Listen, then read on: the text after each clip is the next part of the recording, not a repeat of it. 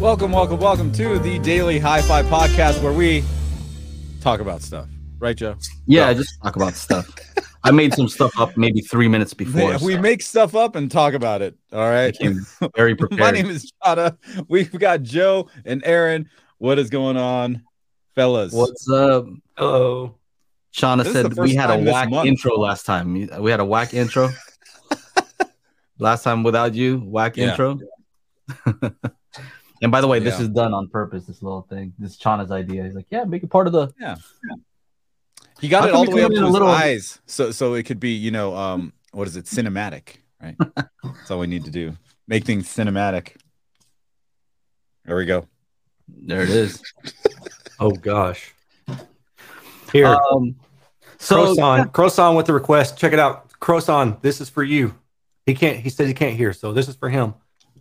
Visually stimulate. He's getting. Do the walking thing again. Hold on. Never highlighted that. I thought that was gonna be. Man, I am not in the show for like a month. What have we devolved to? What have we devolved to? Oh man, our viewership is just dropping, dude. Just what is going on? Yeah, I have no idea what's happening here. So, we need to see Chana's chest hair again. Oh, please, no. Oh man. Sasha was all yelling at me. She's like, "I told you to put a shirt on before you get into the show." I was like, "Oh, what? Whoops. You were at the pool, man."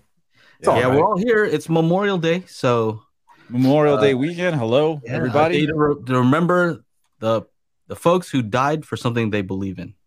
Yes. You gotta appreciate that. Isn't that also better? Isn't Veterans Day the same thing? Well, Angela kind of told me. I'm like, what's the difference between all these? I guess there's a day for everyone who's like serving currently. All those, and then veterans are for the folks who served and are alive. I see. Memorial Day is memorials for the people that passed away. Got it. Yeah, like in memoriam. Yeah, in memoriam. Got it.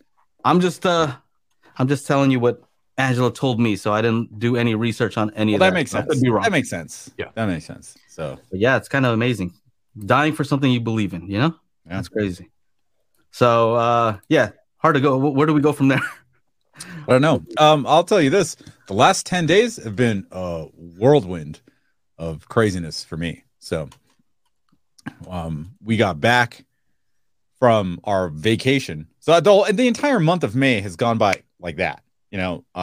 First weekend, Sasha had bodybuilding show in Arizona. Then we get back like the Tuesday, and then it's back into new bodybuilding show following weekend in Reno, and then back Monday, then finally our vacation in Vegas, and then we got back Tuesday, and then I've been DJing for the last 3 days in a row in the sun. I think I look a little. My nose is going to start peeling any day now because I forgot the sunblock. But I was like DJing for like 6 hours all 3 days. So today is the first time I actually got to sleep in, and it's been a whirlwind because something crazy happened last week, and I know Joe already knows about it. And I think I need to add a little context so that you guys can see like how crazy, amazing, awesome, life-changing, whatever. Basically, I've been going to this party since 1999. 1999.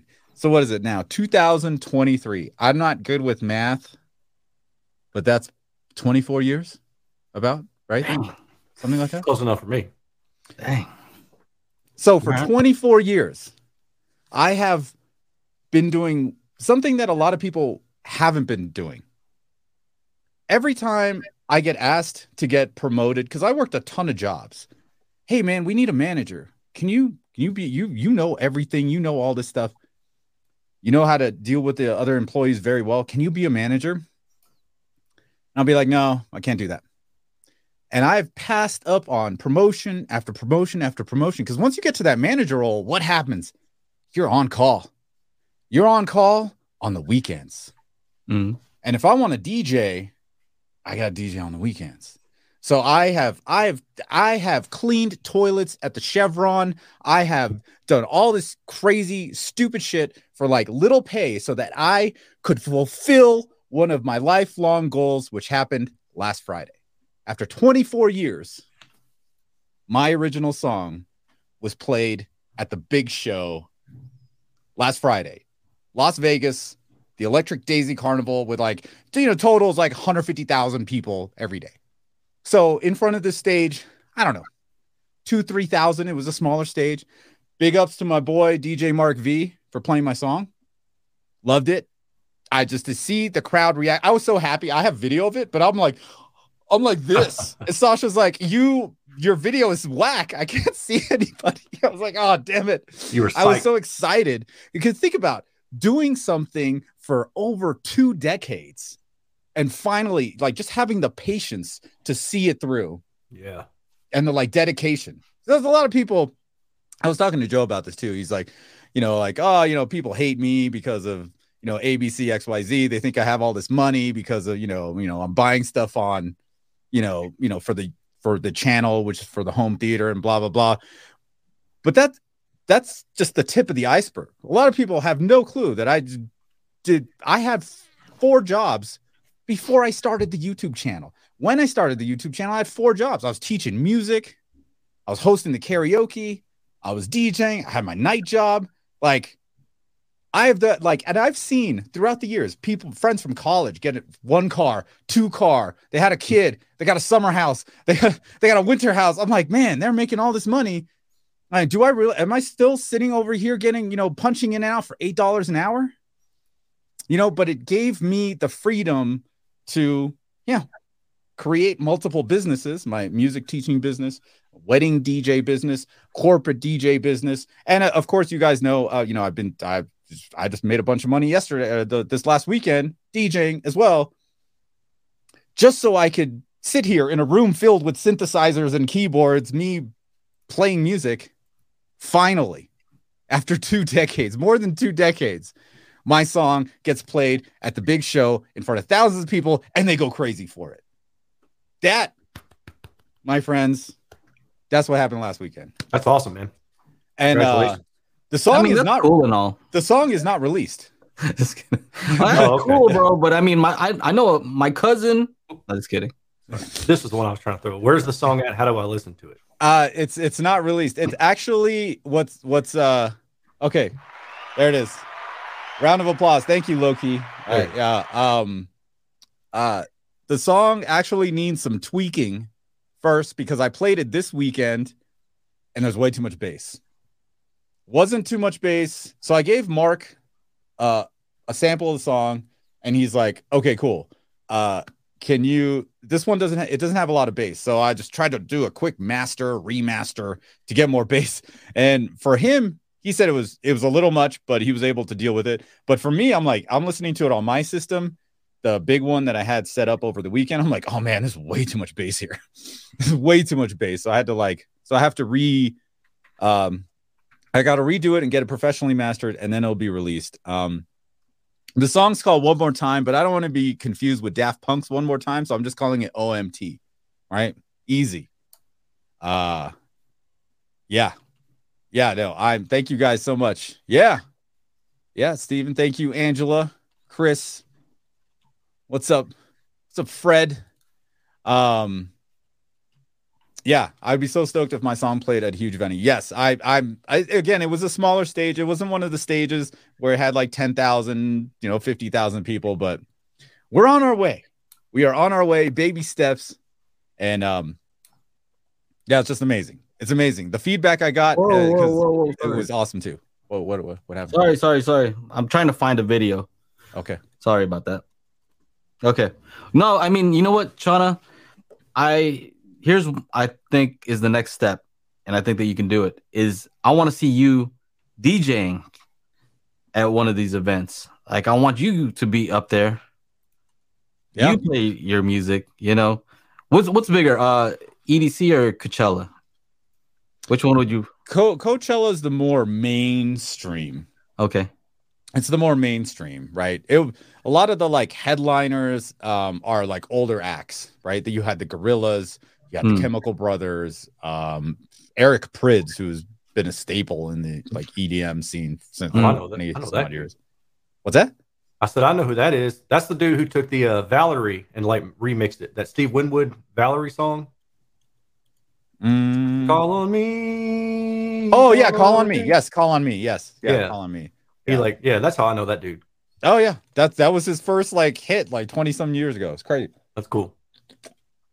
So yeah, Fred says, does it support Oro 3D? Well, it does not. Now, interestingly enough, I can make an Atmos mix of this and I can release it on Tidal. However, if I do that, I have to take it down from all the other digital outlets that I have where people can pay for it. So it's kind of like weird. Now, of course, I could just release the song, ideally, I would want, some sort of EDM label to pick it up because they have more reach than I would. But I could make an Atmos mix just for you guys and then release it myself, like I have always been doing. Just I could probably make an Oro 3D mix. Something to mess with. We could make an Oro 3D mix. Oh, that's awesome, man. I really do see that happening, though. I mean, I know it sounds corny, but I told John, hey, man, this stuff is pretty easy. You just visualize it. And I know, people are like, oh, that's like some woo-woo stuff. Woo, you know what I mean? Like fake stuff.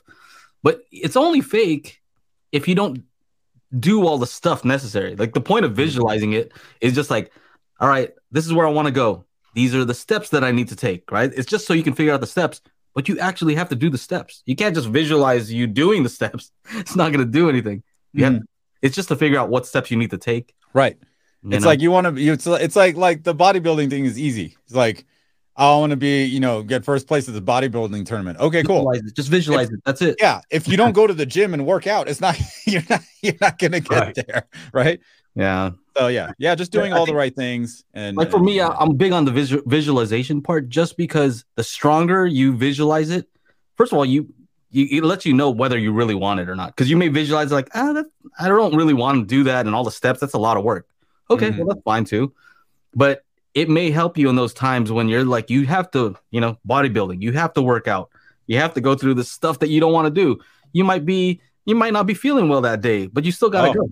You got to go, yeah. The point of the visualization. So anyway, I don't know that that's what this channel is about, but, Hey, well, you know what? I got to hear my song on like a 40,000 watt sound system. So that was pretty cool. That was pretty cool. And they had like dancers. I got to try and get like what little video I have of it. I got to get it up on Instagram or whatever. But there were like dancers on the little stage thing. And then I went up to say what's up to Mark on the stage, and he was like queuing up a song, and I saw like a little break in the current song that was playing, and I was just like, oh, I'm gonna do some effects here, and I just affected the thing, and then boom, brought the bass back in, and he's all bouncing. He's like, yeah, that was badass. I was like, thanks. So already I'm trying to get that visualization of me just being up there doing it myself. I don't even care if I'm on stage doing a back-to-back with somebody else. I don't care. You also took a picture at a Porsche dealership, so I imagine that you're probably sitting there. I like the smell of this new one. I wouldn't mind this in the garage. Porsche dealership. Oh yeah, I saw. I'm actually going to LA next weekend to just hang out with my mom before all the wedding craziness starts. And I do have an appointment at the Porsche dealership. And the guy's like, "Well, are you ordering a car? Or you want to test drive?" I'm like, "I just want to sit inside and smell something." That sounds dirty, but that's really the idea. That's really the idea, right? I visualize the car sitting inside, and I live in Mammoth, so we don't see these kinds of vehicles like on a daily. Like when we were in Arizona, man, I can't tell you how many Porsches I saw just driving around. Yeah, it was crazy. There's a lot of them, but I'm all about it, man. I'm all about it. Yeah. I wish on visualization. So I mentioned to you guys that I was trying to hit 40,000 subs by the end of July. So, that number is meaningless unless I put in the work, but like trying to essentially visualize that has motivated me to stay after it, right? Like to continue dropping videos, because there's today I could have just been lazy and not done anything, but I thought I'll do a video today, so I did another one today. Wow, just stuff like that. Trying to stay on top of it. Visualizing is not just picturing it, like you said. But it kind of gives you something to work toward, and then you just got to do the rest. Especially in a situation where, like, if you were to ask people, how do you get to 40,000 subscribers on YouTube? You're like, oh, okay, I don't know. Upload some videos. Like, there's no like path, right? Yeah. But it's like me saying, I want to play the main stage at Coachella. Like, there's no set path for that. You have to build up to it. Yeah. Like no, I mean, yeah. I think we've said enough about visualization and the importance of all that. Yeah, you gotta visualize. Wasn't that like a Karate Kid thing? Like visualize the attack. What was that? I keep hearing that. I'm gonna Google this and see if I can find it. Waterboy. It was the Waterboy. Visualize the attack. Yeah, that's what it was. That's right. Imagine people looking like puppies and stuff like that. Yeah. You too stupid. I'm not. Let's see here. Are there you guys see any Memorial Day sales? If you guys have any Memorial Day sale info, I'm not really looking for new stuff, but I know some of you guys are. So Elon Osborne, some awesome sales, post them up here so other people can see it. That's what we do here. We all help each other out. So if you see something, post it here. I know Elon Osborne posted some stuff. I forget on which one, for maybe his Instagram. I saw him post something. Wow. Emotiva or? Yeah, he Aperion. Yeah. Epson 50/50. That's why 7,500. Fred says SBS has a sale on subs. Now, speaking of SBS, I have something here, and this is what I was trying to pull up from Reddit earlier. Never a good place to go. No. You said the R word. It's okay. Not much good comes from Reddit. Somebody posted here on, what is this? Home theater. And they said, it was just an email they got from SBS. Says, thank you for your recent purchase. We wanted to let you know we refunded you the amounts listed below for our order because a lower sale price we recently offered. There's nothing you need to do. The funds have already been applied to your credit card or original payment method. And so it shows here, they refunded them $200. And that's cool. They didn't have to, they didn't make a big deal out of it. It's just that this person posted, and how many people? 1,000 people viewed it. So to me, that's great marketing, but it's more to do with just how they operate. I mean, this is really how SBS, how they work. Yeah. It's not a marketing trick. You know what I mean? Although it is effective for marketing. But that's why I like dealing with those guys. They're just legit. Yeah. So not a Memorial Day sale, but my Best Buy Magnolia just renovated and had a ton of open box sale items. You can find that stuff out too. You know what's funny about SBS? When I said I'm looking for a subwoofer, like they chimed in on Twitter, and I know it's not Nick who's handling the Twitter stuff. I'm like, is this for real? As I emailed Nick, because they were like, oh, we have some options that would fit your criteria.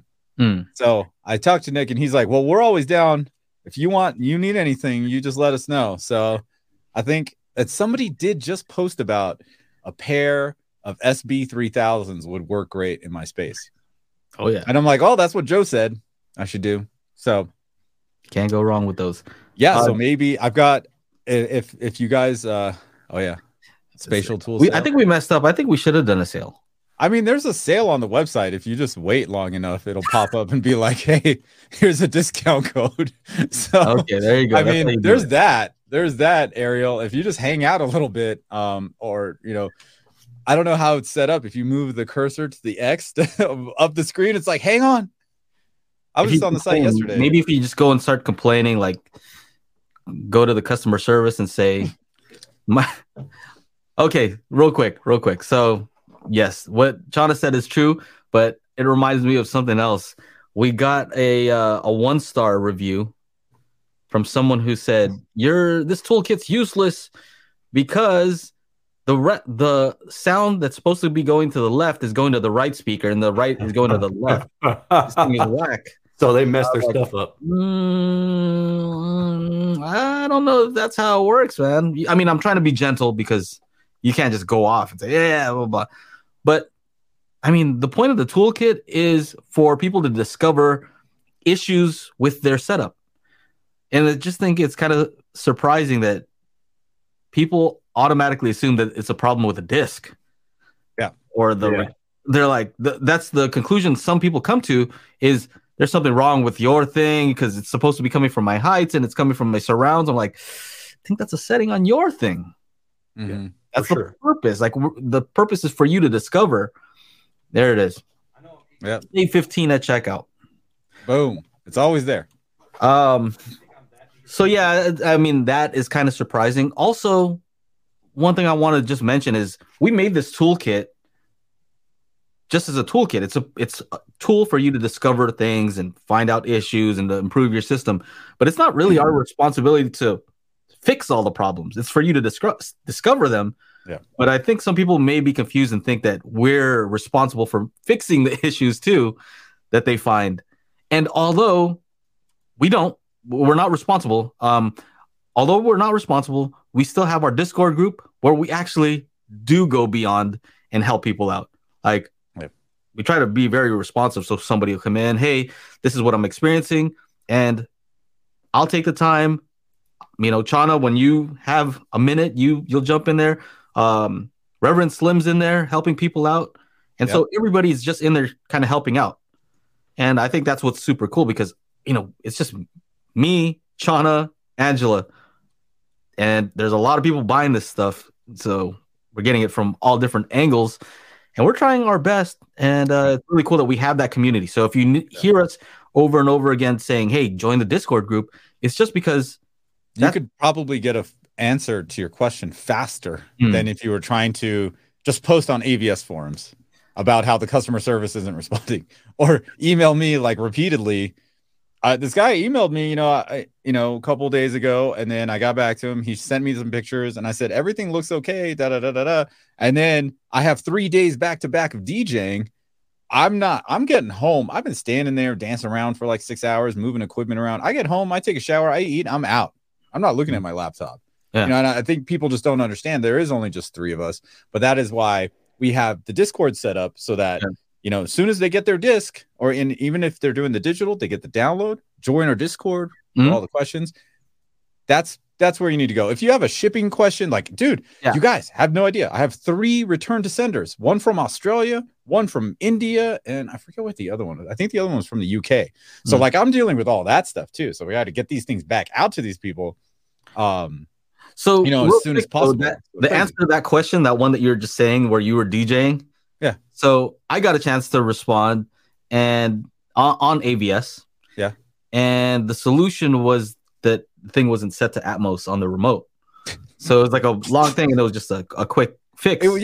So that happens, man. I mean, I'm not blaming or making fun of anybody who's having these issues and the disc is helping them find out because we've had the same thing. Chana has had this thing where like, I didn't know it was like that. What a silly mistake. And I have too. But that's the purpose of a toolkit. Oh, perfect example about the button press. So while we were in Vegas, our teenager, he was watching the dogs. He's 19, so he's not like 13, right? So he's like, how do I get the sound from all the speakers? I'm like, oh, you got to press this button. One of these colored buttons here at the bottom. You need to press this until it says Dolby Atmos on there, right? And when I'm watching something today, I'm like, why does it say Oro 2D on the front of this thing? I'm like, oh, that's right, because Ryder was here and he was just pressing buttons. And then he was changing the TV settings because now I'm getting all this motion interpolation while we're watching the show. I'm like, what's going on? And I'm like, oh, right. Ryder was here. I need to go back and change the settings. He fixed it for you. Back to normal. It's all set up. That's the way he recalibrated for you. He did. He recalibrated the wrong way. Wrong way. Yeah. Steven says Discord group has been great. Kudos to Reverend Slim. Yes, shout out to Reverend Slim because he does spend a lot of time and he actually helped make the speaker pairs video that I posted on my channel. Yep. He's the one who came up. He told us he wanted it. Chana made it, and he helped make the video to explain why he asked for those things. And actually, people are finding it very useful. So shout out to Reverend Slim. don't be trying to get any money from me either. I'll get you a different way. You know, I'm hooking them up with some magic beans. So hopefully that means something. Yeah. So yeah. And that was a great video, by the way. I haven't commented, but Jeremy, it was a lot of work. It was a lot of work to make all those things, and it was actually more for me to try and figure out if I've got all the right ones before we made the disc. That was my main concern. I'm like front left, and we need to go up, left, down, side, up, left, down, left. I'm like, okay, I think we got all of the pairs done. So yeah, that's what took so much time, just making sure we had all of them before the disc came out. So we have a comment here from Ariel. He says, howdy from San Antonio, Texas. Just got your spatial disc. My system is in tip-top shape now. Thanks, Chana and Joe. That's awesome. Love hearing that. You're very, very welcome. All right. Here's another question from Mike Ortiz. Says, hey, guys, is EQing your speakers the same as room correction? I'm a little confused. Ooh, wow. Okay. That's such a good question. Mm-hmm. It's such a good question. You don't even know how good of a question that is. It's the best question. Yeah. That should be your next YouTube video, Aaron. The best question in audio question of all time. The best. This is the best. So anybody want to get at that? Because I know what I think. Yeah, I'll take it. That one's easy. No, it's not the same thing. There you go. Done. How come? Just kidding. Yeah. So EQing your speakers, you got to think about like two separate things. You got your speaker, and then you've got the room that you put your speaker in. And if you have a speaker that, maybe isn't quite flat out of the box, maybe there's some things going on with it, then let's say you want to try to make that a more flat response speaker. So you're going to EQ that speaker to maybe tame a couple little resonances, or maybe it's got a high frequency boost. You want to kind of flatten that down because you don't want to hear that in the room. So you flatten out that frequency response, doing so with anechoic data like I provide and other people provide.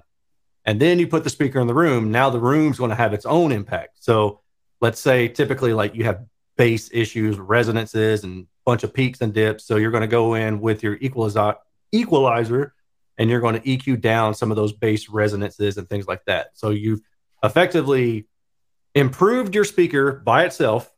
Now you know how that speaker performs on its own, and then you take that speaker and you put it into the room and you say, oh, all these issues aren't the speaker because I know what the speaker's supposed to do.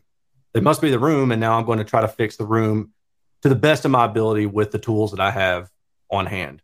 And then there's also just kind of a little side jot that in some ways, room treatments, bass traps, absorption panels, diffusers, those kind of things, in some ways, they could be considered like an analog way of EQing if you wanted to, but just kind of keep in mind that there are other ways to get around problems other than just DSP or other than just room treatments. You can use effectively both to get a better overall sound in your room while also improving the overall sound of the speaker itself by using equalization on that speaker by itself and then putting it into the room and using additional equalization. How's that? I'm with Aaron on that. And one way that you would know the difference is, let's say a lot of these speakers are active speakers, especially studio monitors. That means that they've applied EQ to the speakers themselves. But once you get that into a room, if EQing your speakers and room correction were exactly the same, that would mean you wouldn't have to do anything because, it's the same thing, but it's not. So the speaker can be EQ'd, but you still need to do some stuff because it's in that room, just kind of like, hold on a second, getting a special delivery. Thank you. Nice. Oh, she wants this. Angela says, okay, it's distracting. What you want to see? Okay. So, yeah, it is. she's like, that's ugly. That's ugly. Get that out of there. So yeah, they are different. And a great example specifically is in the bass. Let's say you have a sub that measures perfectly flat. You get it in your room, and let's say you set up 3-4 of them. Well, if you didn't need to do anything, then that would be great, but you definitely do. You really want to make the response as smooth as possible, and that is, I wouldn't call it room correction, though. That's the problem. Yeah. It is still a correction that has to do with what you're doing to the speaker itself, but taking the room into account. So it's a little bit of a misnomer because you're not fixing the room itself. You are accounting for the room. So hopefully that helps. I don't know that it does, but I think that's pretty much it. I think it does. All right. What other things we got here? Let's do the Michael Walker one real quick first. Okay, go for it. Let's see here. Michael Walker, did Techno Dad get one of the limited Nakamichi dragons for review? The answer to that is no. And Michael, you already know this. Michael was so nice to offer to send me his to review it because he got one of the first 500. Wow. So they did, which is kind of silly. Okay, I was gonna say a different S word. Yeah. But basically what happened is this. And I don't know what's up with audio companies. They're just not getting it. They're just not getting it. Right? Joe and I we talk about this all the time. They just don't get it. They hype everybody up at CEDIA. They hype everybody up at CES. And then they make 500. Yeah. Isn't that like the Nintendo and Nintendo Classic does that? PlayStation, all of them. Yeah, hype you up and then it's limited. Can't buy it. Amazing demand. Yeah, and then it falls short. Whereas like these guys are hilarious. Chris Manu. I thought he was pregnant.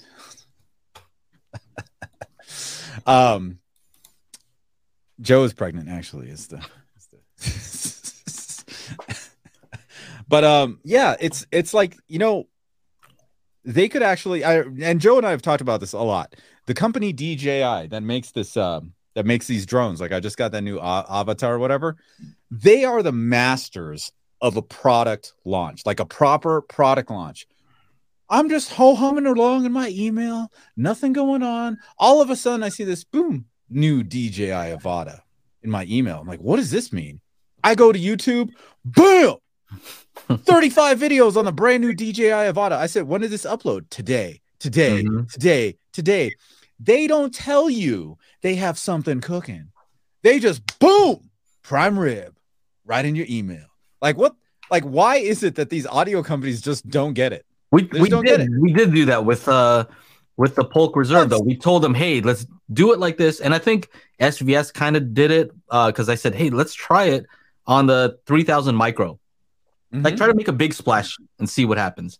The reason I like it as a reviewer is, I want to see what other people say, and now because I released it on the same exact day, nobody can say, "Oh, well, you were influenced by what this other person." No, we all did it at the same exact time.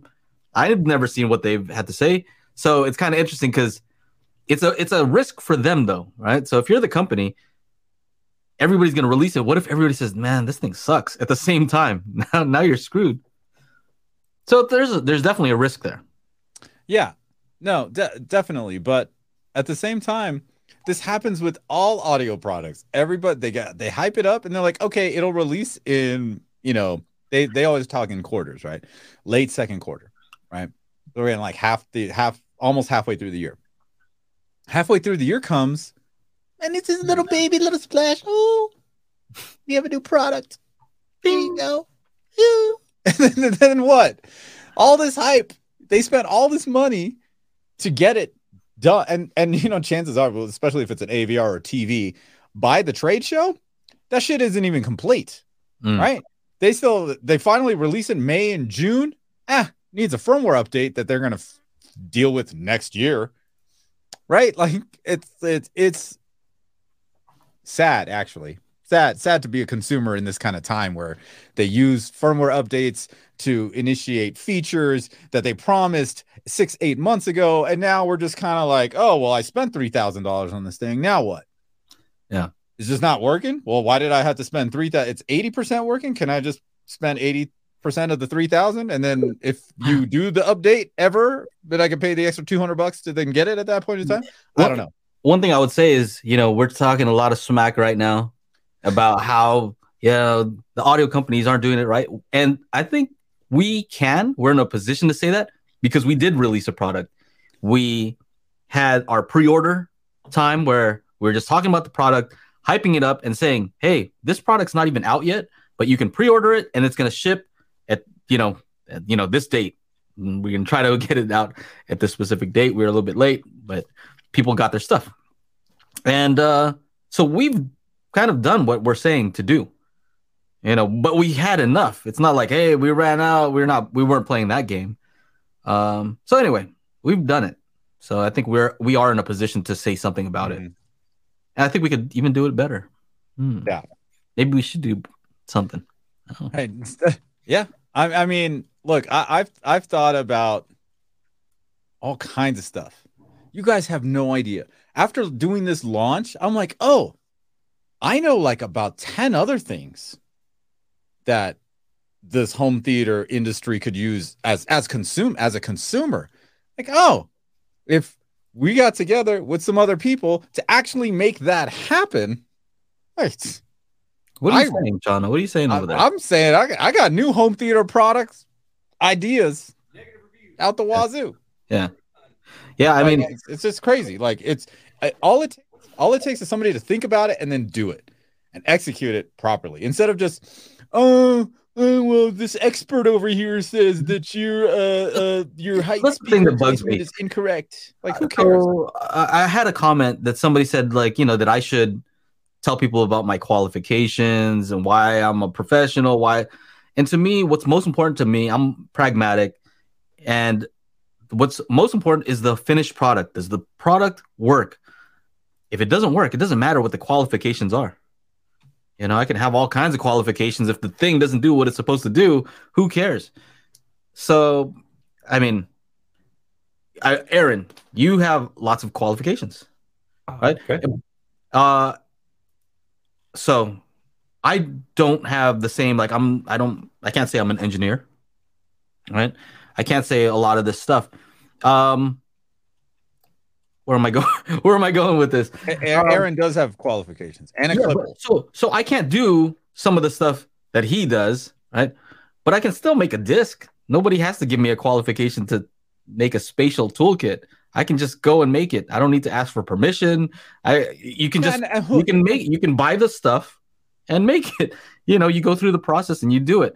And the reason I kind of go back to this, because I ran an IT bit. So here I am. I am kind of going back and saying I had an IT business for over 10 years. Well, I didn't pass all. I didn't have to do all this stuff. I just ran the business, and people, they just wanted something resolved. And if you said you could do it, then you had to. They're going to pay you if you resolve the issue. So at the end of the day, it's about can you get something done. And so we get that a lot, though, Chana. It's like, what makes you qualified to do this and that? What makes you qualified to talk about Atmos? Hey, what makes me qualified to have a song be played for hundreds of thousands of people? I don't know. I know how to make good shit. Is there any qualification for that? I mean, and then who do I need to get qualified from?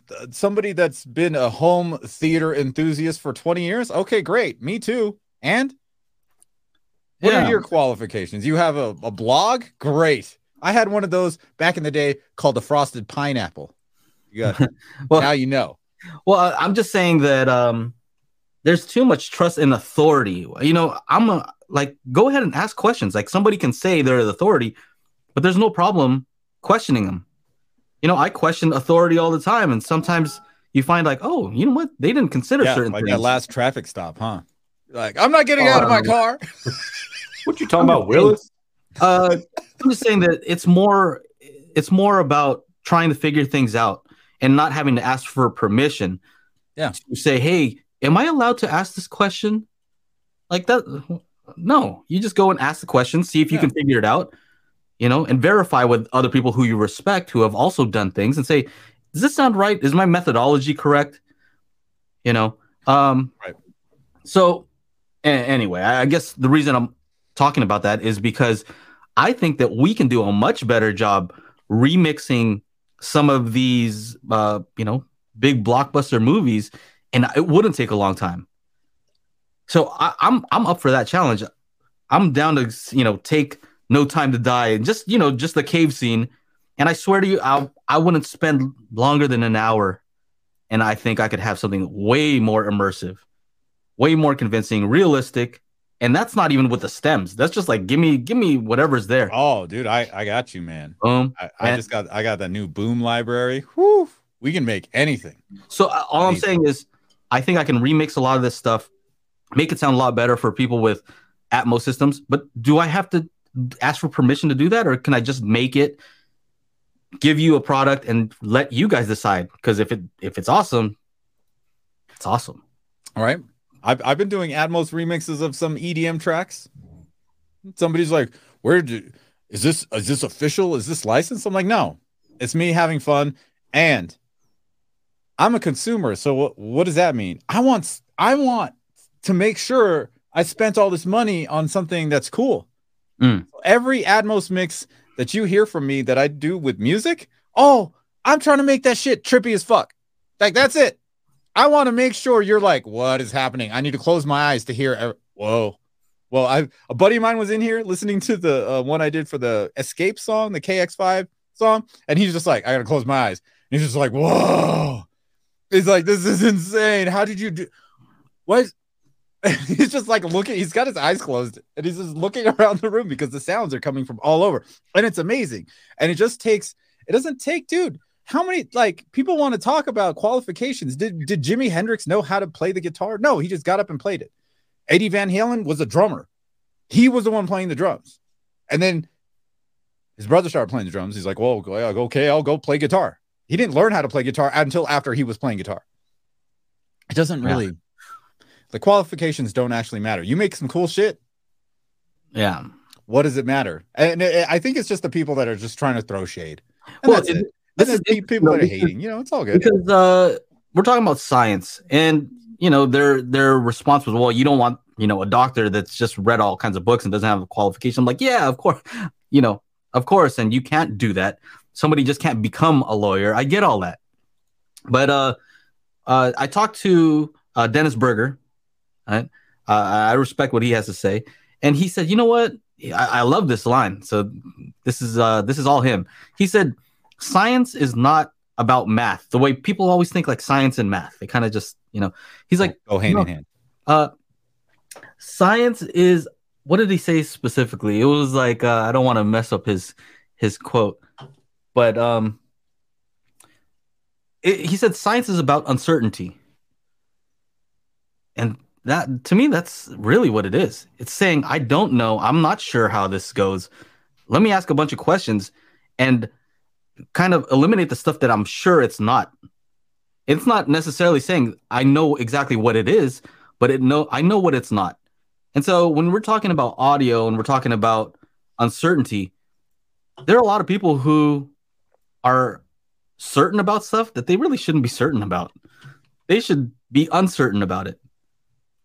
And a lot of times people talk to us about stuff that, they say, hey, we're not certain that the frequency response, any of that stuff actually translates to what you hear, and you should be uncertain about. No, actually, there's a lot of experiments done about that. We actually know that there is a correlation between the two. So that's an area where we're not uncertain.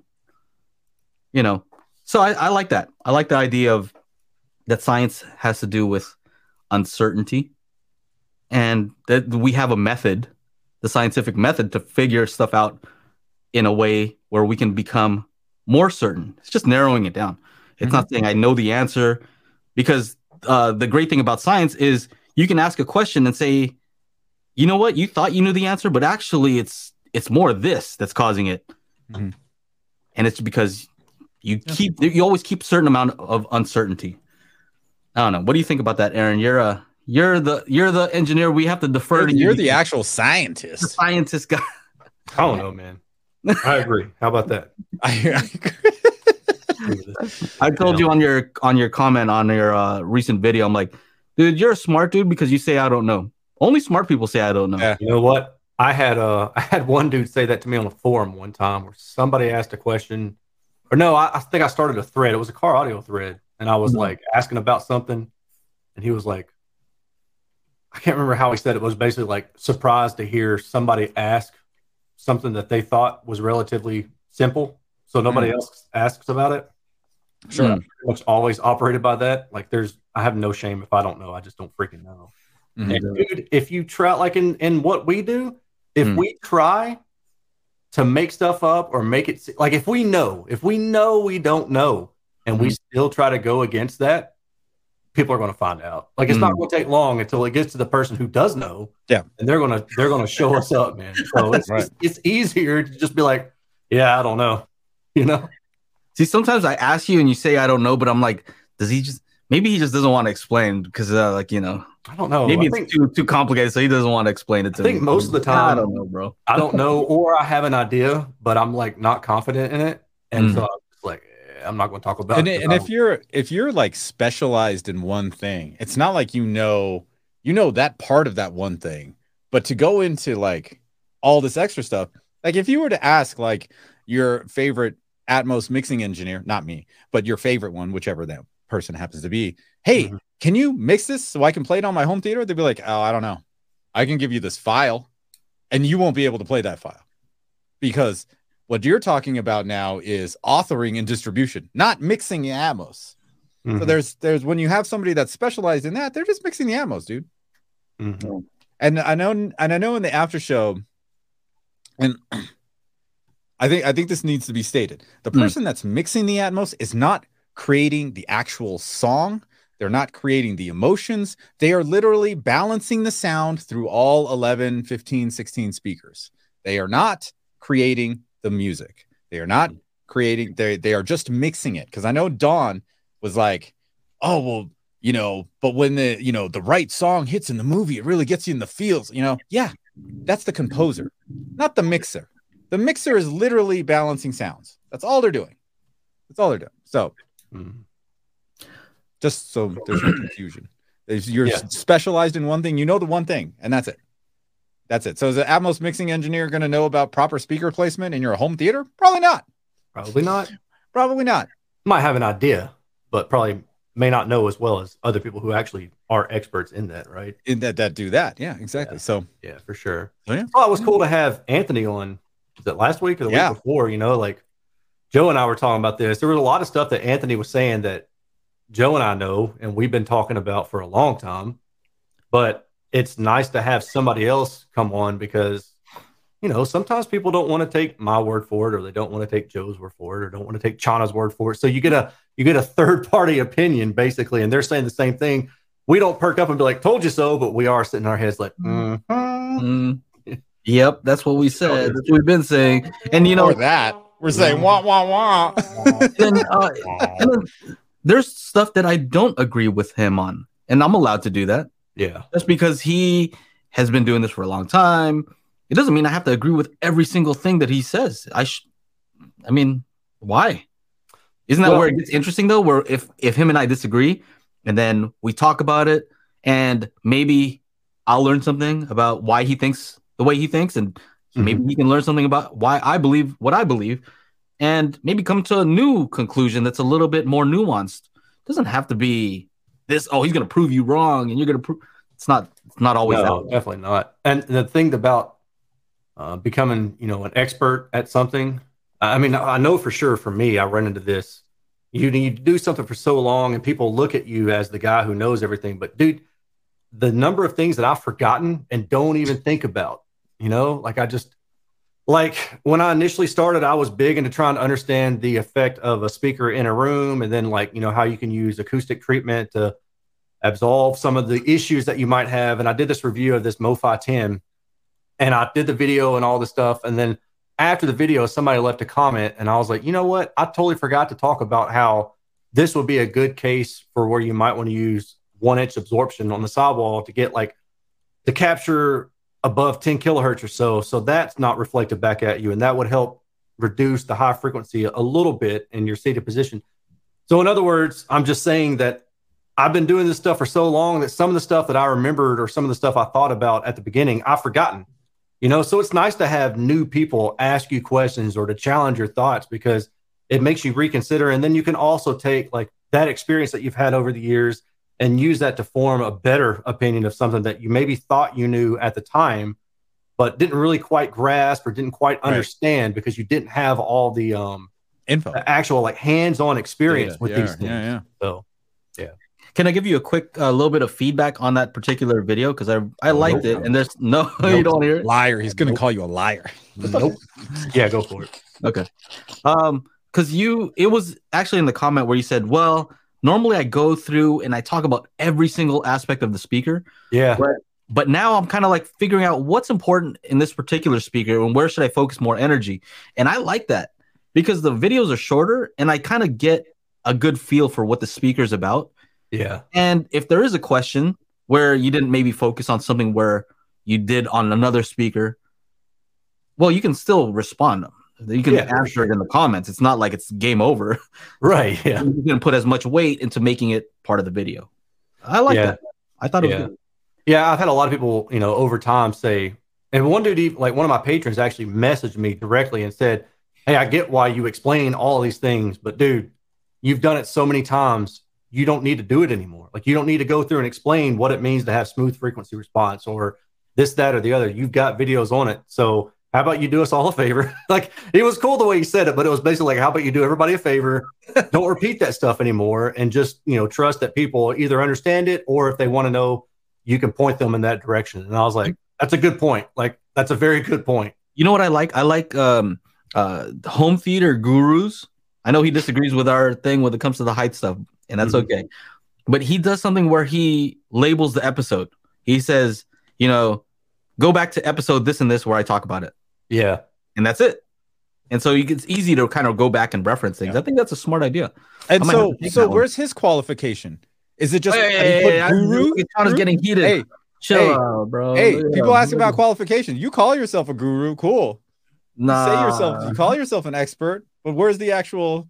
That's what a lot of. I could be like a home theater man. I should call my chat the home theater man. I'm not trying to get in any drama, bro. We had it's a little drama last week, and I'm just not feeling it. I'm not feeling it. We're doing too much cool stuff to be worried about. That's the thing. I'm not trying to do that. The funniest part where all this drama was happening, Joe and I were behind the scenes making the toolkit. Like that's chill, Chana, chill. That was the funniest part. People talking all kinds of smack about my speaker placement video. All the while all that, it was like I almost felt like the government. Like we're gonna whiz bang flash you over here, but over here on this side, we're coming out with something really cool that's gonna help everybody. Oro 3D man, that's your new name. I'm just saying. You know what though? That's kind of a funny point, and this has nothing to do with audio, so nobody needs to get triggered. There's this guy, and it's great. Like if you're into old like retro video game stuff, there's this channel. His name is Norm, but his channel is Gaming Historian, and he makes like documentaries about like the origin of Super Mario Brothers, the origin of Tetris, like just all and it's super, super cool. And he's got like over 1 million subscribers. I was watching an interview with him recently, and it was this other video game guy that has like 300,000 subs. And he said that when Norm first came on the scene, Norm's channel was called The Gaming Historian. And his other guy's name is Pat. Pat was saying like how pompous of this Norm guy to think like he's the gaming historian, and like the dude was just like, I didn't think anything of it at the time. I was just like, I needed a title, and the gaming historian sounded like a cool one because that was going to be my focus was history of games. And he's like, and then like over years, I kind of realized like, yeah, I guess that comes off the wrong way. So he dropped and it's just gaming. But they were riffing back and forth like about how it should have been. The guy was like, should I name it like a gaming historian or one of the gaming historians or something like that? So it's just kind of funny thinking about stuff like that. I mean, I personally, especially when it comes to like Dolby Atmos or anything, I would never consider myself an expert because there is still just so much to learn and so much that's happening. I think we're just scratching the surface right now. Right. So I would never consider myself to be an expert just because, I mean, at this point now, I've made over 200 tracks in Dolby Atmos. But I mean, it's like still, you'd have to look at all the patents and all the stuff that Dolby has made. Dude, and not only the white papers, but you got to read the blue papers and the red papers. So many colored papers. I haven't even gotten to the first one. Necessarily want everybody to know exactly how it works, But let's just say back to the qualifications. I know somebody who could probably recreate Atmos, like from scratch. his level of knowledge when it comes to this stuff it's next level. So I get to talk to this guy. I get to talk to Dr. Floyd Toole. You know, I can call him up and hopefully he answers, and I can do that. I could talk to Aaron. I could talk to, you know, Charles Sprinkle and people who I respect. And I respect them because of what they've done. It's not because it says doctor in front of his name. Right. It's because he's come up with things, and I test the things that he's come up with. I'm like, dang, he was right. Shoot. And this is actually a good segue to this. I saw this video here, and I posted about it. This guy is okay. Here, see if you can see this here. So I posted about this, and he said his channel is Audio Masterclass, and he just basically talks about stereo and the issue with a 2 kilohertz dip. And I've talked about that before. It's in Dr. Floyd Toole's book, and you know, this is my example. Are you going to just take his word for it? He says there's a 2K dip, and that's a problem with stereo, and that's why you should be using a center channel, because it alleviates the issue. And so he talks about that so here's the thing. This guy has a really cool experiment where he's just playing pink noise. He's playing pink noise out of both speakers, and he's like, move your head left and right. What do you notice? Mm-hmm. Do you notice that when you're directly in the center that there's a dip? I mean, I love that because it's a practical thing. You can just go and try it. And if you hear it with a pink noise, you're like, okay, what's causing that? And we know the reason. We know the mechanism, you know, with regards to why it works, the interoral crosstalk cancellation that happens, and it happens around 2K. I mean, it all makes sense. But it's so cool that you don't have to know any of that. Just listen to the pink noise with your speakers and move your head, and you're like, oh, what's happening there? Yeah. I love that. So the qualification is that they're saying the right things, and you can test it for yourself. That's the qualification. Right. K for Constant says, I think Technodad and other opposition can both be correct and don't necessarily contradict. This is also true. Yeah. I think it's about nuance sometimes, though. Oh, yeah, definitely. It works in this particular situation, and you should use it if you want this. If you value this more than this, then this is the right speaker layout for you. Mm-hmm. But if you value this and this, listen to the other guy and don't listen to me. Mm-hmm. Yeah, that's very true, man. Yep. Everything that we do with sound, I mean, there's hardly any steadfast absolutes. And that's the tough thing about. No, there is one absolute. You listen to my song, you're gonna dance. You're gonna dance. You're going boogie. That is the constant.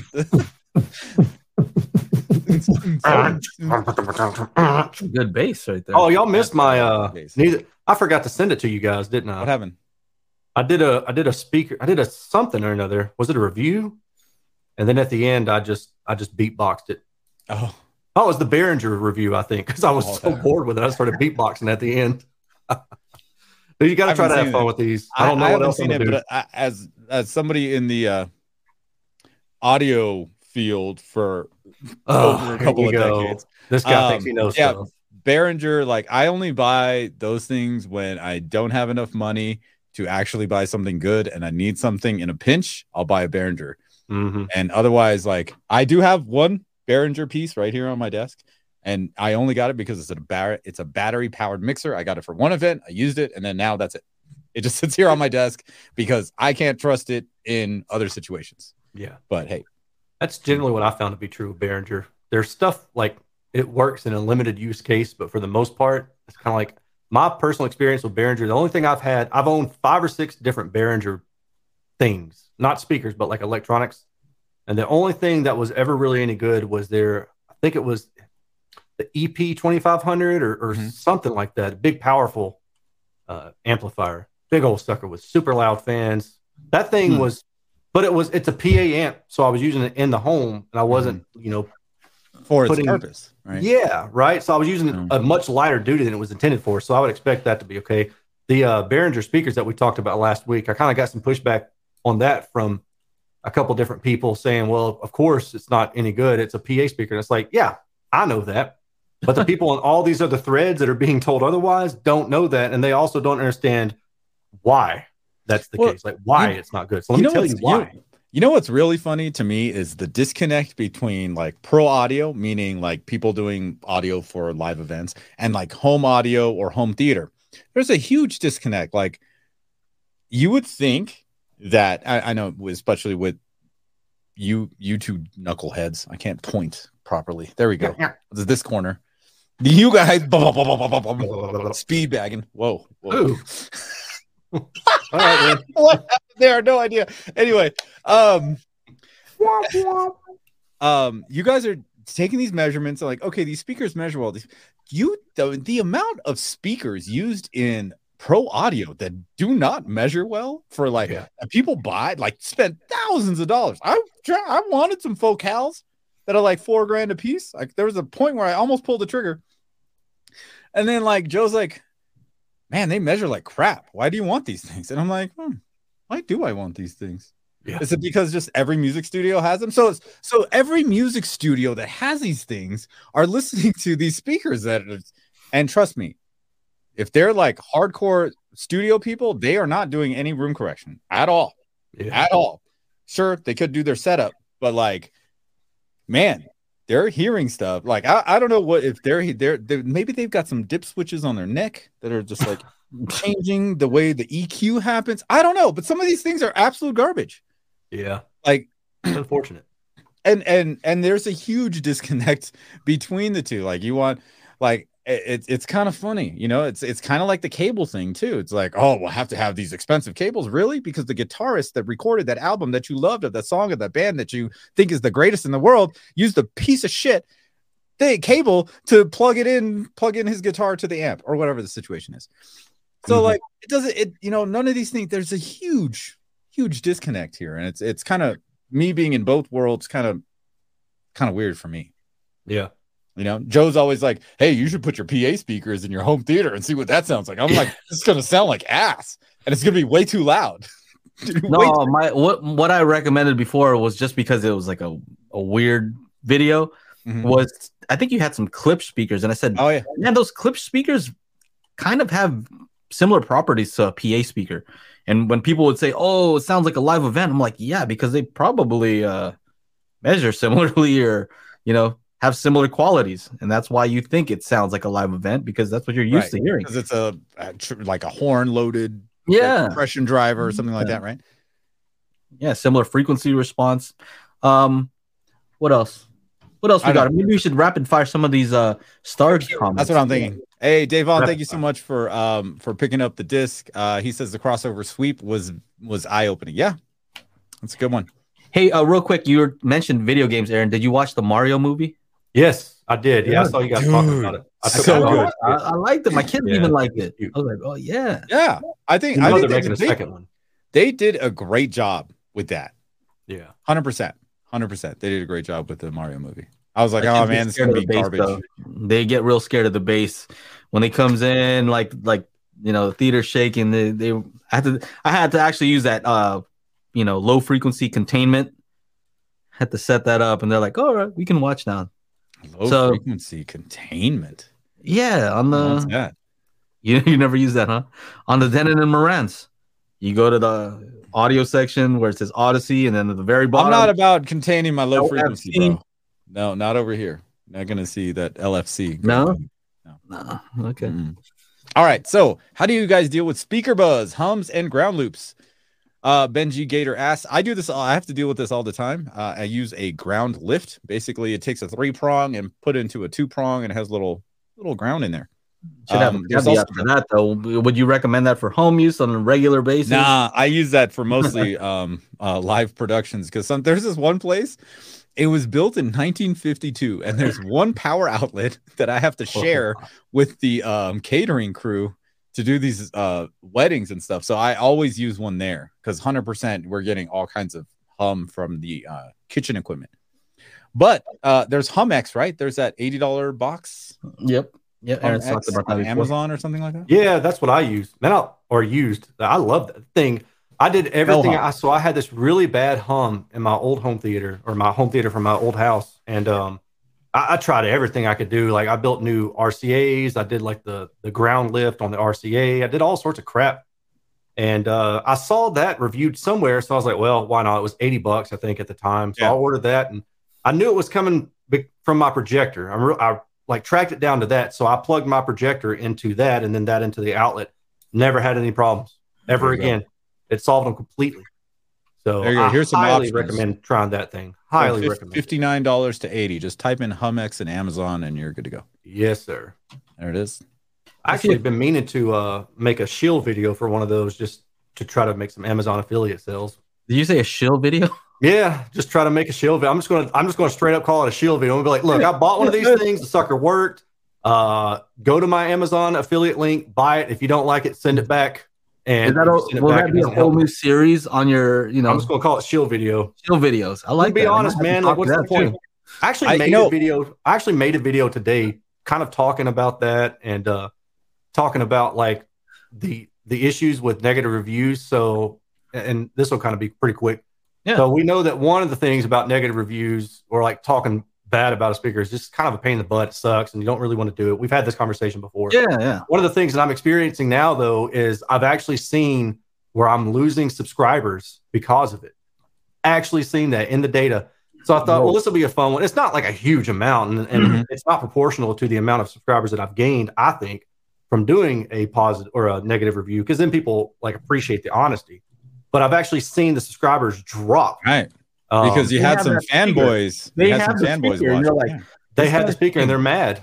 Yeah, no joke. And then I've seen them carry it over into other realms of the internet and say, well, his measurements don't match, blah, blah, blah. Like I actually saw that. Your experience. And I'm like, nobody else has measured these. Like nobody, you know? So I made a video on that. I think it'll be kind of fun. And it'll be a way to kind of let me vent a little bit, but somewhat lighthearted. Yep. So you said you lost subscribers on that. On my rant video where I was complaining, I gained a bunch of subscribers. I lost some. Yeah. But like I gained more than most of my other videos. I'm like, I don't get it. Man. But you know, it kind of reminded me of something I wrote down here 3 minutes before the show. But is there an unspoken agreement between reviewers and viewers? Is there, because I know. I do. I have one. I know. We were talking to people, want to display ABC XYZ, and they're like, oh well, we don't want to put any of these companies in a bad light because we have good relationships with these brands. And in my head, I'm like, fuck that. I have a good relationship with my viewer. That's the only relationship that matters. I don't care about these brands. These brands don't care about me. Right. What? You think Samsung cares about you? No. You think Sony cares about you? No. Those companies don't care. Right? I care about keeping it real with my viewers.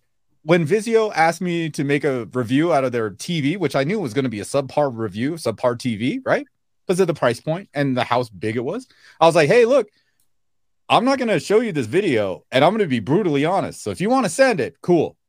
And sure enough, I talked exactly about what I saw. We are in I sit like 120 degrees off axis. And do you know what happened to the color on the TV? Oh my God. Even my wife was like, why is the color all messed up? I'm like, because we're not sitting right in front of it. And she's like, is this why? I'm like, you're used to a $4,000 TV. This is an $800 TV in the same size. There's clearly a difference. Yeah. And so, they emailed me, thank you for your honest review. And that was it. And like a year later, they sponsored some other videos. It's not like they like.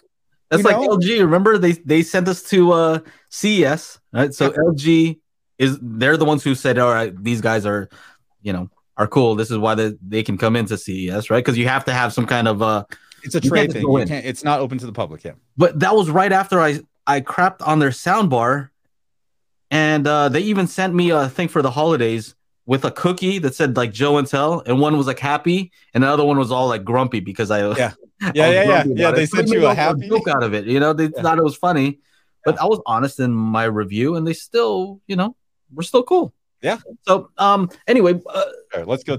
So do you have an agreement with your viewers? So me, I feel like I have an unspoken agreement, and it's that I'm gonna be honest about these things. That's the agreement. And my rant was more that more saying, this is not a written agreement. We don't have a written contract. So it's just kind of like assumed. And my video was more that maybe other reviewers don't feel like they have that agreement with you. So maybe you should be careful, because it's your fault if you assume that they're thinking like we're thinking or how I'm thinking. Maybe they have a different agenda, and that's totally cool with them. And it's not my place to even say what they should and shouldn't do. It's your place to decide, do I trust this person? Does it seem like they have this agreement? Because at the end of the day, I'm talking to the viewer. It's your responsibility. Buyer beware. I said that last time. Yeah. It's your responsibility to make sure that you're not getting scammed and, tricked into doing stuff. At the end of the day, it's up to you guys. So actually, I can answer that one with an email that I just have had exchanges with a manufacturer for Airtie, who they were at the Florida Audio Expo. I heard some of their speakers, so I reached out and asked if they would be willing to send a sample for review, and they were like, sure. And they kind of just, asked me what my typical thing was.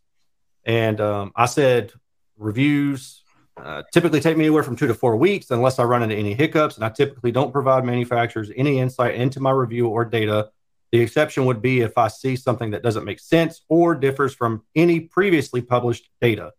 I do this as a means to keep any manufacturer influence down, and my audience has grown to trust me because of this. There are, however, cases where I feel it necessary, and I will let the audience know.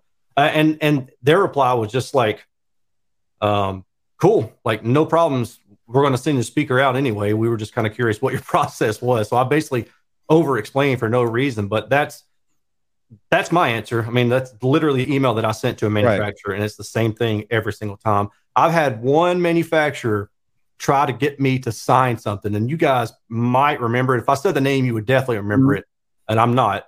But I basically replied back to them like, you're nuts. I'm not doing any of that. You're getting free advertisement from me, by me even reviewing this thing at all, because otherwise, how else are people going to know you're a brand new company? And no, I'm not going to be liable for any damages. I'm not going to hold on to my review. You're not going to get to see it earlier. And I thought they would not appreciate that, but they came back and they were like, okay, sorry. We'll send you a parody review. I was like, cool. That was that. Yeah. Yeah. Some companies want you. Well, I remember somebody wanted like my credit card. I'm like, credit card? I ain't get out of here. That. For no. what? Let's be real, man. I mean, we really are an extension of marketing. That's really the only reason why anybody would loan us anything to review, is if they think it would help put them in a positive light, and I know that it doesn't change the fact that I'm going to do my typical process of a review, but I'm not stupid. Yeah, see, Davon says you can definitely tell when a reviewer doesn't want to talk negatively about a brand, especially on a live podcast. When you ask questions about the brand, they'll start dancing. I will tell you this. I do not like Yamaha AVRs. 100%. I do not. Croson does. Croson, he loves it. But hey, those Yamaha 2 channels, oh, that's a different story. Okay, the AVRs need some work. Anyway, you read an email. You're way more professional. So this company, Knob Sound, Duke Audio, right? Chinese. So Knob Sound, yeah, seriously. Knob Sound. Okay. Knob Sound. They said, hey, we have this 5.1 channel amp, and we want you to review it or something like. And I just said, I'm real quick because I have to. There's a lot of them. You get a lot of these requests. Yeah. I said, I'm interested in taking a look at it. Is it okay if I evaluate it first? Basically, so it says, one thing I don't like is if an amplifier has high hiss or high noise floor. And I've made a video about that. I hate, if this thing is noisy, don't even send it. Save your money, because I'm going to just crap on it. I remember that. Yeah. They're like, I said, if it doesn't have that issue or other major flaws, go ahead and send it.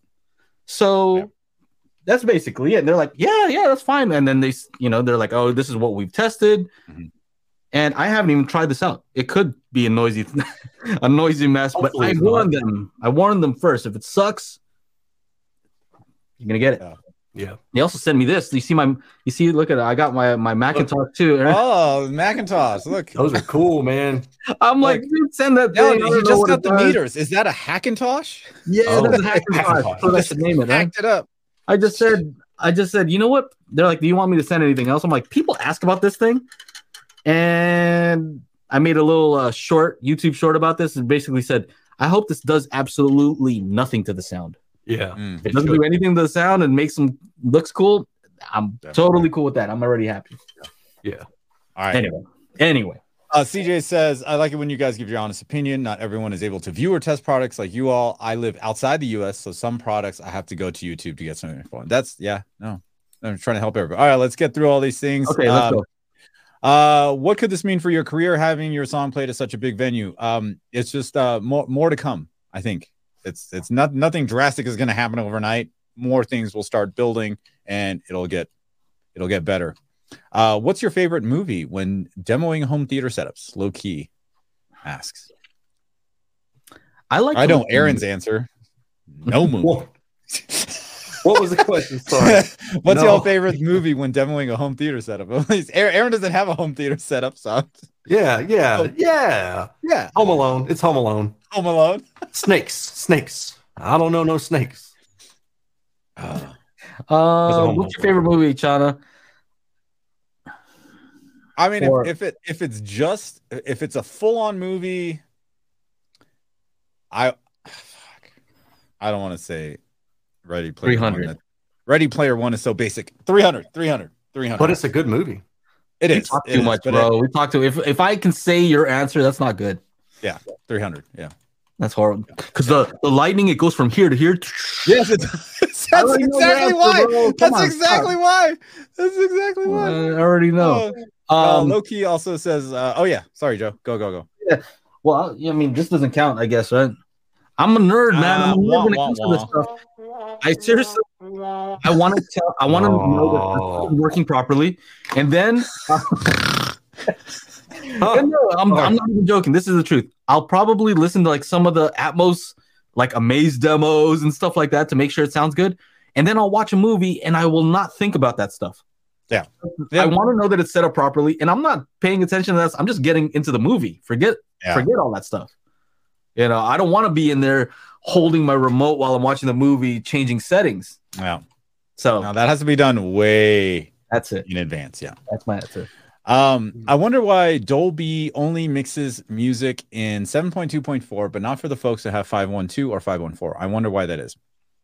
And then I saw Low Key asking later, can you mix specifically for 512? And the answer to that is a resounding yes. I can make a mix specifically for people with 5.1.2 speaker system. I can also specifically mix for a 7.1.4 and a 9.1.6. In fact, I was thinking about doing this on my latest song release. I just didn't have enough time to go from 916, 714, and 512, release those separately, and you guys can listen to all three of them on your system and see if it's actually better to have somebody mixing specifically for 512 as opposed to Dolby's, what do they call it? Matrixing, right? So you can do it. It just it takes a little bit of takes more time. That's all. It takes more time. So you got 916, 712. What about 8675309? I don't know, Jenny. I'll try not to laugh in the middle of that. Yes, Fred, you're 746. Well, first of all, it's not a 4, Fred. It's a 1. Are we answering this question here? I run the I run a 714 call out once a month after I found a cable between my AVR and amp came out from one of my height speakers. Just good maintenance. Hey, Stephen, this is why we created the SACT. You wouldn't imagine how many people actually have one setting wrong in their system and they haven't noticed that for years, months, years, whatever. Did I read that correctly? The toolkit might not be compatible with Panasonic players. That is only... Oh, I answered this already in the chat. That's only the digital version. The physical Blu-ray disc will play in any Blu-ray. Do I have one here? No, Joe has one. Yeah. I got rid of those things. I threw mine away. I'm just kidding. Spears and Munsell have a new video and audio discounts. Yes, Joe has purchased it, right? I got it. Yeah, I got it. I don't know what to do with all the video stuff. I need to go and read their manual. It looks intense. And that's not really my thing, but I do have some projectors to review. I have a BenQ HT4550. That thing's pretty awesome. So I have use for it for the video side. I was also curious about the audio stuff because it does do some stuff for Atmos. And I don't think it would be fair for me to say anything about that because I have, we have a competing product. So it wouldn't make any sense for me to say anything about it. It would be better if somebody else said something just because I'm way too biased. Right? Yeah, right. I mean, didn't they label one of the sections what I labeled one of the sections? I don't know. I don't know. I'll let other people say what they think about that just because, like I said, it's just not fair for me to talk about the audio part. But I would love to hear what some of you guys, if you have a thing, you guys can say whatever. I spoke with Stacey Spears at the last 4K TV shootout because he's always there. Yeah. And they were creating their disc. They didn't mention anything about the audio to me, but we weren't making one anyway. So they have some really cool video stuff.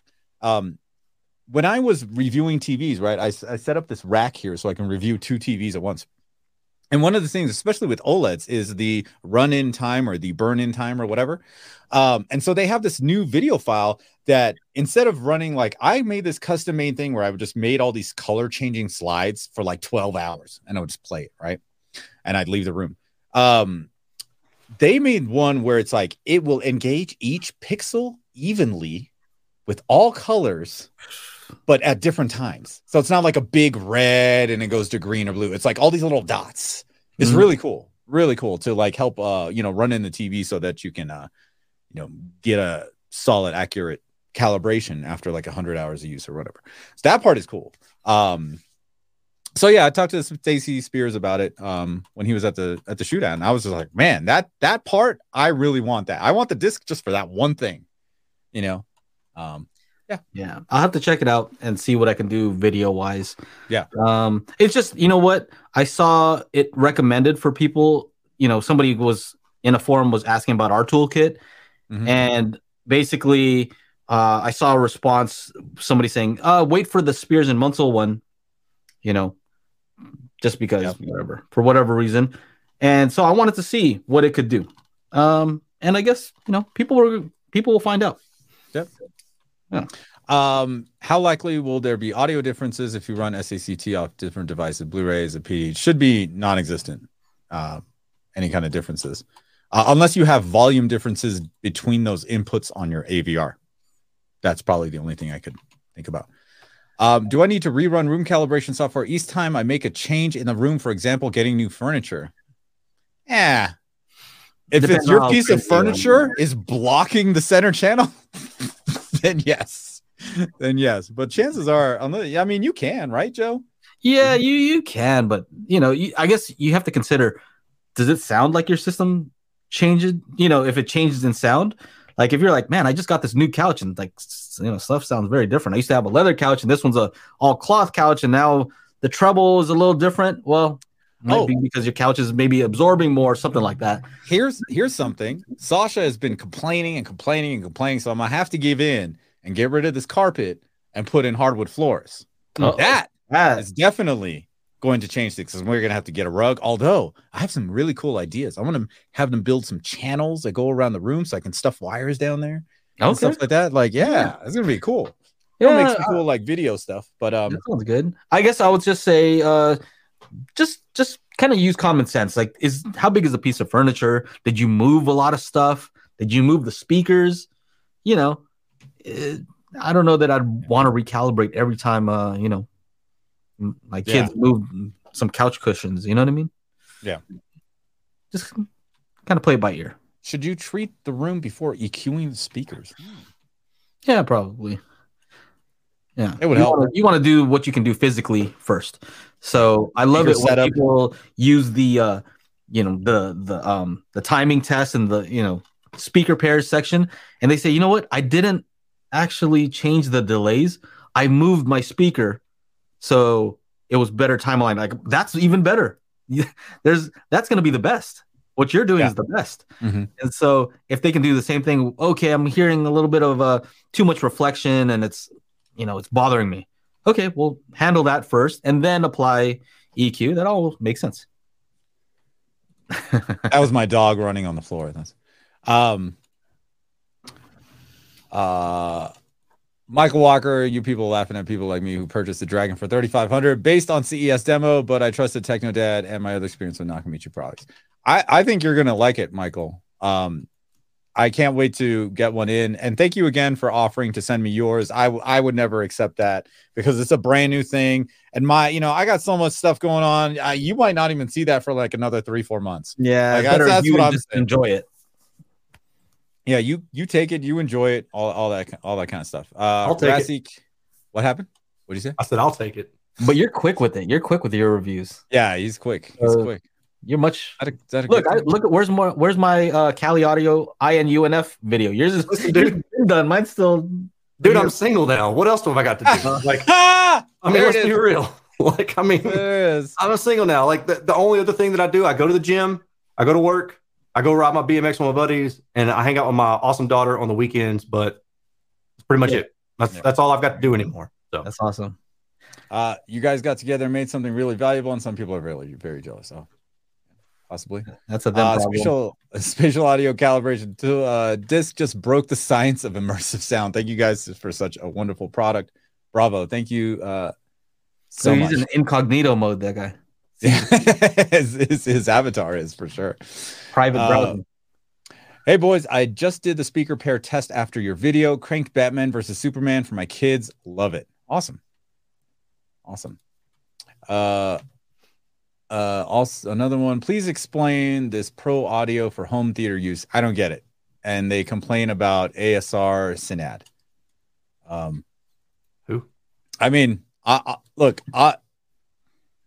certain products are made for certain purposes. And since I put on live events almost every weekend, I would rather use something made for live events in my live event than I would use in my home theater. And conversely, I wouldn't want to use something made for home theater in my live event because it's probably not going to work out. Imagine bringing out like some some super expensive high-end speakers to one of those events and some dude spills a drink on it. You're like, no. I've seen B&W like Diamond 800s like right by a DJ, like, and they were DJing. I'm like, God, baller DJ. Who's that? Like, I don't know, some girl, but like they were just having in this event. I'm like, well, what's gonna happen with the bass? Because I've heard those things, and man, if they gotta have some subwoofers going. Because I mean, but majority of the time, it's like always light jazz or something like that. So I don't know. So there's a purpose for everything, right? Right, for its purpose. Exactly. Wendell says, Joe, you have the new Spears and Muscle disc. Have you used it yet? Oh, we already kind of covered that. Yeah. I think for video, there's no denying. It's like they're the ones to get. If you want to calibrate video stuff and you don't want to get your, I guess theirs is also for professional calibrators too. Yeah, they're the ones to get. They also have a bunch of the last one that I have has a bunch of test video that was shot in 8K that has 10,000 nits. They have their reference disc. If you want to see how a specific TV does in their tone mapping, let's say 1,000 nits, right? After 1,000 nits, the TV takes on the tone mapping. So you have certain movies and certain clips that are recorded in 4,000 nits or 10,000 nits. And if you actually want to compare TVs, that's the kind of content you need, and they made that available on their disc. So for video stuff, it's fantastic. Yeah. Pros and cons of having vaulted ceiling in your main room, home theater room. It sucks. I have vaulted ceiling. Sucks. Well, yeah. I don't know. You just kind of have to deal with it. Although the cool part is my ceiling does have beams that run across it. So I was able to mount my Atmos speakers wherever, and I could slide it left and right. I didn't have to look for a stud in the ceiling. The beam itself was the stud. Yeah. I would say maybe one pro. There's the stud. I'm going to do this just in case on playback it doesn't work, but there's the stud. So I guess maybe one of the pros, if you want to think positively, is maybe a vaulted ceiling might be better than having a really low ceiling. Because then your options are very limited when it's like, I've seen people where they're in a spot where that's a pretty low ceiling. And then you have to account for the speaker, if you're going to do on wall. So So I guess that's a thing. What else? Yeah. In an apartment, so had 5.0 setup, added a butt kicker for 50 hertz and below. Now looking to add a sub that will take care of 40 to 80 hertz. Not looking for that much rumble. Thoughts, recommendations? Why not lower? Because an apartment? Is that why? I would say, I don't know. I always recommend at least get something that can get down to 20. Just it's my number.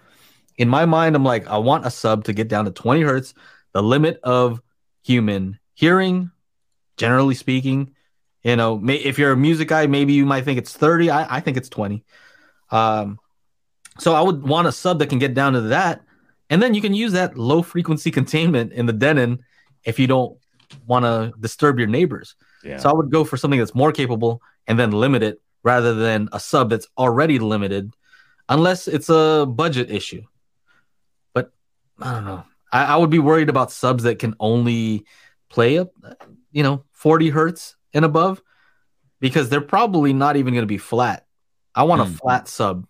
It makes it much easier to calibrate your system when the sub is flat and not peaky. If the sub is peaky, now you got to make that flat, and then you got to add the target curve on top of that. Just much more complicated. So, yeah, I don't know. Do you have any? Okay, here's my recommendation. Go watch Aaron's video where he compares a bunch of inexpensive subs, and it shows there with the measurements which one is the best if you're trying to save money, and go with that one. Which one was it? Infinity? Was that the winner? The 12-inch was the was it the Infinity? Gosh, not Infinity, was it?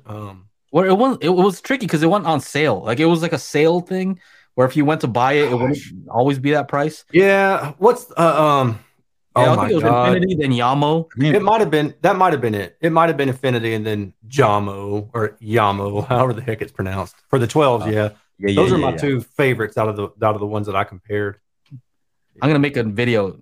Aaron loves Yamo subs. Aaron loves Yamo subs, but not Yamo speakers or Jamo speakers. He thinks Yamo subs are the best. The SB 1000 is $600. Mm-hmm. It's not that. Yeah, that Jamo speaker, man, that thing's like $250 regular price. And then like sometime back in October or so of last year, they were down to $175, and I'd thrown it up on my YouTube page, and I was just like, hey, here's an affiliate link. If you buy through it, you're going to help me out, but you don't have to. You can always Google it, whatever. I don't care. Dude. And then like 1 or 2 days, I think 30 of them sold. Like I had 30 sales through my affiliate link. Dang. 4% on $179. Let's see. 179. No, it's a jack shit. Times 4. Times 30.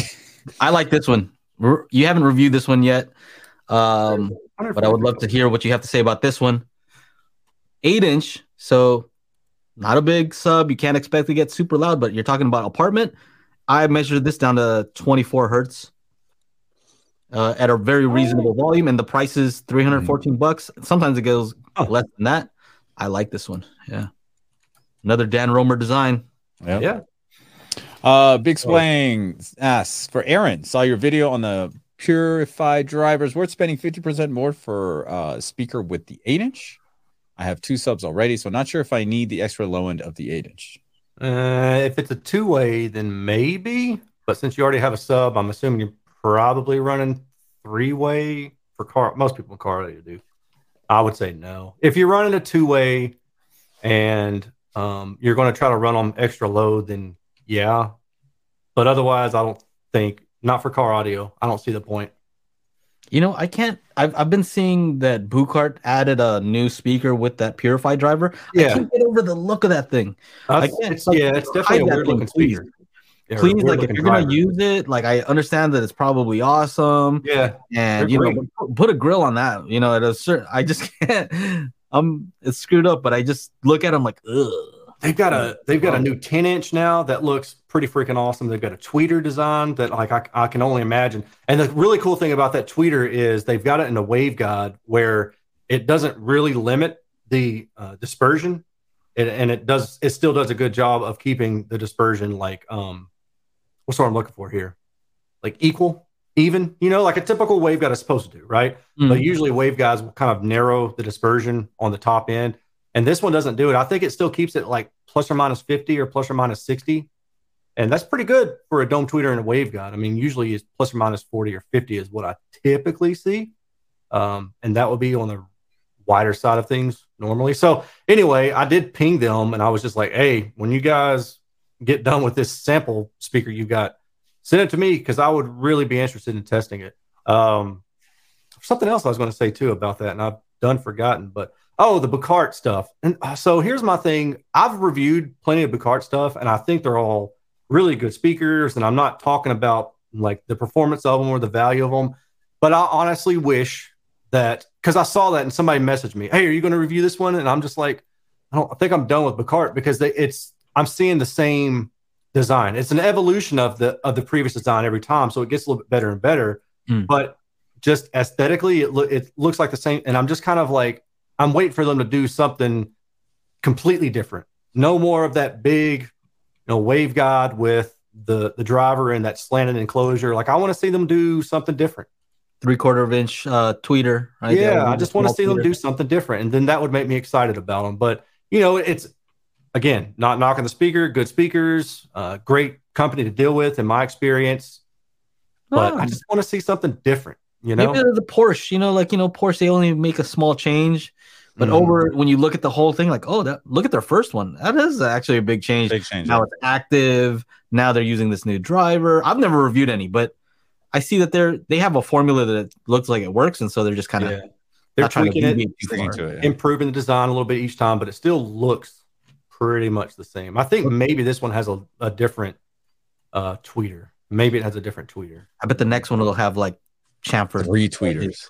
If they would even do that, 3 tweeters, yeah. If they would do even just change the enclosure a little bit, just to make it different, I think that would probably excite people enough to, like, okay, I like what they sell, and this one's actually different enough to warrant me stepping up to it. Just round the edges off. Just do that alone, or square them off. Yeah. Mike asks, how do we get even sound from LCR when playing music in surround modes? Because I find the center always too loud or playing the most. And how can REW be used to see if that is true? How do we get even sound from LCR when playing music? Yeah, so I asked a couple more questions. So he's playing 2-channel music, and he's using an up mixer, using a Yamaha. Dolby surround up mixer and Neural X. So he's got access to those two.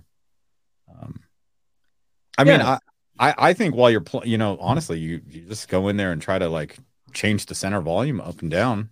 There's nothing really. You can use REW, right?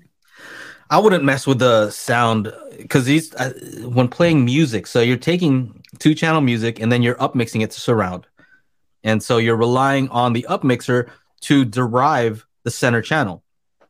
There's no center channel in that music inherently if you're playing stereo content. Now, some up mixers do a better job than others. I like to use the Oro 3D one, or even the Oro 2D one, because it really does a good job of like extracting the center and not making it sound weird. So a lot of times I'll use like the Dolby surround up mixer, and it'll just kind of like, collapse the soundstage or something. Like, it just sounds like, everything's just coming from the center instead of these other 2 speakers. And it's mix dependent. So if somebody makes a mono mix, well, it's probably going to just do exactly what I just said. And so it really depends on how it was mixed. But it seems to me that Oro 2D and Oro 3D does the best job of kind of keeping everything sounding the same. It doesn't sound very different from stereo. It's just that now you have a center channel. I don't even know how to explain it, because I don't know how they do it. But it just sounds more convincing. Yeah. I don't know how they do it. I think they have something to do with the comb filtering too, though. Because when you start extracting these things and you're playing content out of multiple speakers, there are some comb filtering effects. And I think that they've figured that out so that it just sounds like a nice center image and it's not smeared or thin. I like the way Oro 3D handles music. So if I want to do multi-channel, here's what I would not do though. I wouldn't adjust it specifically for music, because like I said, it's music dependent, or it's track dependent. So I wouldn't go and adjust levels, just music. That might not be a good thing for every single. I don't know. Experiment. Yeah. I mean, Yamaha is known for their 2-channel. Maybe stick with that. I don't know. Yeah. It all depends. We have 2 more here. Let's see. Yeah, they're both from Dwayne. Dwayne asks, is it okay to tow in Heights SVS primes? toe-in heights. Oh, yeah, like toe-in, like that, right? Like you would do with your front left and right. I wish I had a speaker here. I do. I'm surprised you wouldn't. All right. There we go. That's a big speaker. Does it have any toes? No? Let's pretend that it's just this. Okay. And so what do you ask? Prime SVS primes or prime elevation, because it matters. Maybe that's what he means. Okay. Because he's talking about heights. So so if you're asking about heights, theirs is tilted like this. And there's a tilt. Yeah, there's an angled baffle. Yeah. And so if you want to mount this on the wall, it's actually like this. Yeah. Right? It's actually like that. That's what you get with the prime elevations. The problem is your head is going to be down here, and the worst response is above this tweeter for the prime elevation. That's the issue that I've found. And I have them. I have some. And so what you kind of want to do is horizontally off axis. It's good. It's decent off axis horizontally. So I would say try to aim it so that your seat is horizontally off axis to it rather than above the tweeter. I hope that makes sense. It's easier if I had the actual speaker here. But you have one? No, it's in storage. I do have one. Talk for a second. I'll go get it. You need a speaker? Here, I got a speaker on hand. No? Like an actual woofer. Woof, woof. I've got plenty of bookshelf. Hold on. Let me grab a bookshelf.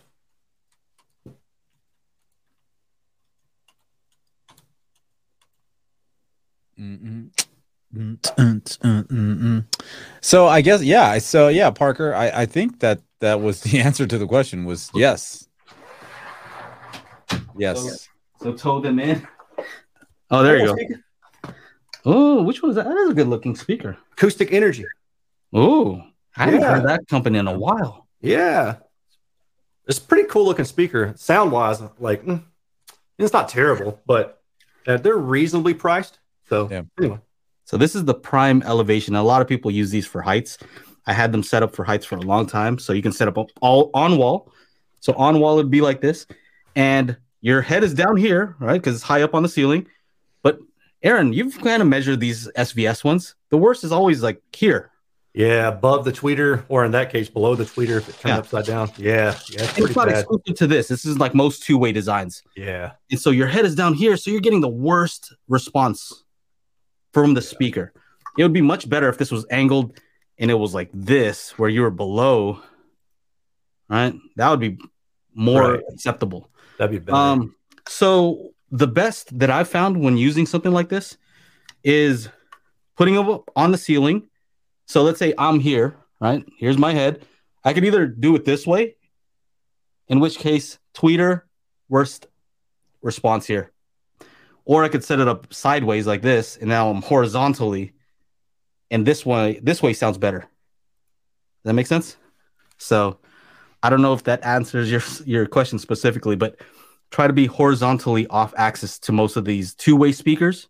If it's a concentric, then it doesn't matter. But if it's a two-way, try not to be below the tweeter in this case. So is the answer yes or no? It's no, right? Is it okay to toe in the heights? Depends on what's the toe in. You know, it depends on the speaker, right? Like if you said it was a concentric design, they could probably do it. Concentric doesn't really matter as much. Yeah, okay. Not from the standpoint of like what I'm just describing here. And then the other question was, is upmixing Oro 3D at level 16 okay? That's pretty high. I mean, that's the max. And usually I don't like to run stuff at max just because I figure, yeah, they probably did that for the extreme people. But if it sounds good to you, I guess you can do it. There's no right or wrong. Yeah, if you like it. Yeah. See if you like it. I usually keep it at default, but that's it. Me too. Default. Yeah. I like default. Already sounds good. Real quick, we have an audio-only version of this podcast at anchor.fm/daily hi-fi. And yeah, it's an awesome thing if you want to just listen to us and not have to look at us. What else? After show is patreon.com/daily hi-fi. So if you are a patron, then you get to talk to us, and we can talk about all kinds of stuff, answer your questions specifically, and you get to listen to Fred a little bit. Yeah, a little bit, tiny bit, and it supports what we do here. That's it. That's all I got. Yep. Good seeing you guys, by the way. Chana, good to have you back after your little vacation. Dude, this month was ridiculous. All right, so I'm glad to be home. I got so much to do. Today's another 24-hour day. I woke up at 10 a.m. Probably going to go to sleep at 10 a.m. tomorrow. So I'm back on the grind, and I got a lot of videos to do. My editor's like, hey, are there any more videos coming through? I'm like, yeah, I got to make them. So just sit tight there, buddy. They'll roll on through. But yeah, good to see Aaron again. Good to see. Oh, well, not to see Aaron. Good to see you. Man, you talking about waking up? You say you didn't go to bed until 10 a.m.? No, I finally got some sleep last night. I got up today at 10 a.m., but Monday is my 24-hour day, so I'll be going to sleep at 10 a.m. 9 a.m. maybe if I'm lucky. I got to get a bunch of orders out, and a lot of people ordered over the holiday, so I got to get all that stuff ready tonight so I can go deliver it, drop it off, and then try to deal with some international shipping stuff. Enjoy that. Yeah. But hey, we got to have a plan for for audio advice. We got to figure out what we're gonna do. Like, dude, after the show's done, I figured we just run amok, man. I know. That's that's the plan. Set the city on fire, dude. Get a nice dinner. I want to pretend like I'm there. Go, dude. You don't have to pretend. Yeah, I don't want to go, dude. Anyway, I'll get a room with a pull-out bed, and you can sleep in the bed with me. Wait. Again, just like Aaron said, yeah, let's get on a flight and just book the same seat, and then you in my lap. Make people uncomfortable. So you know what?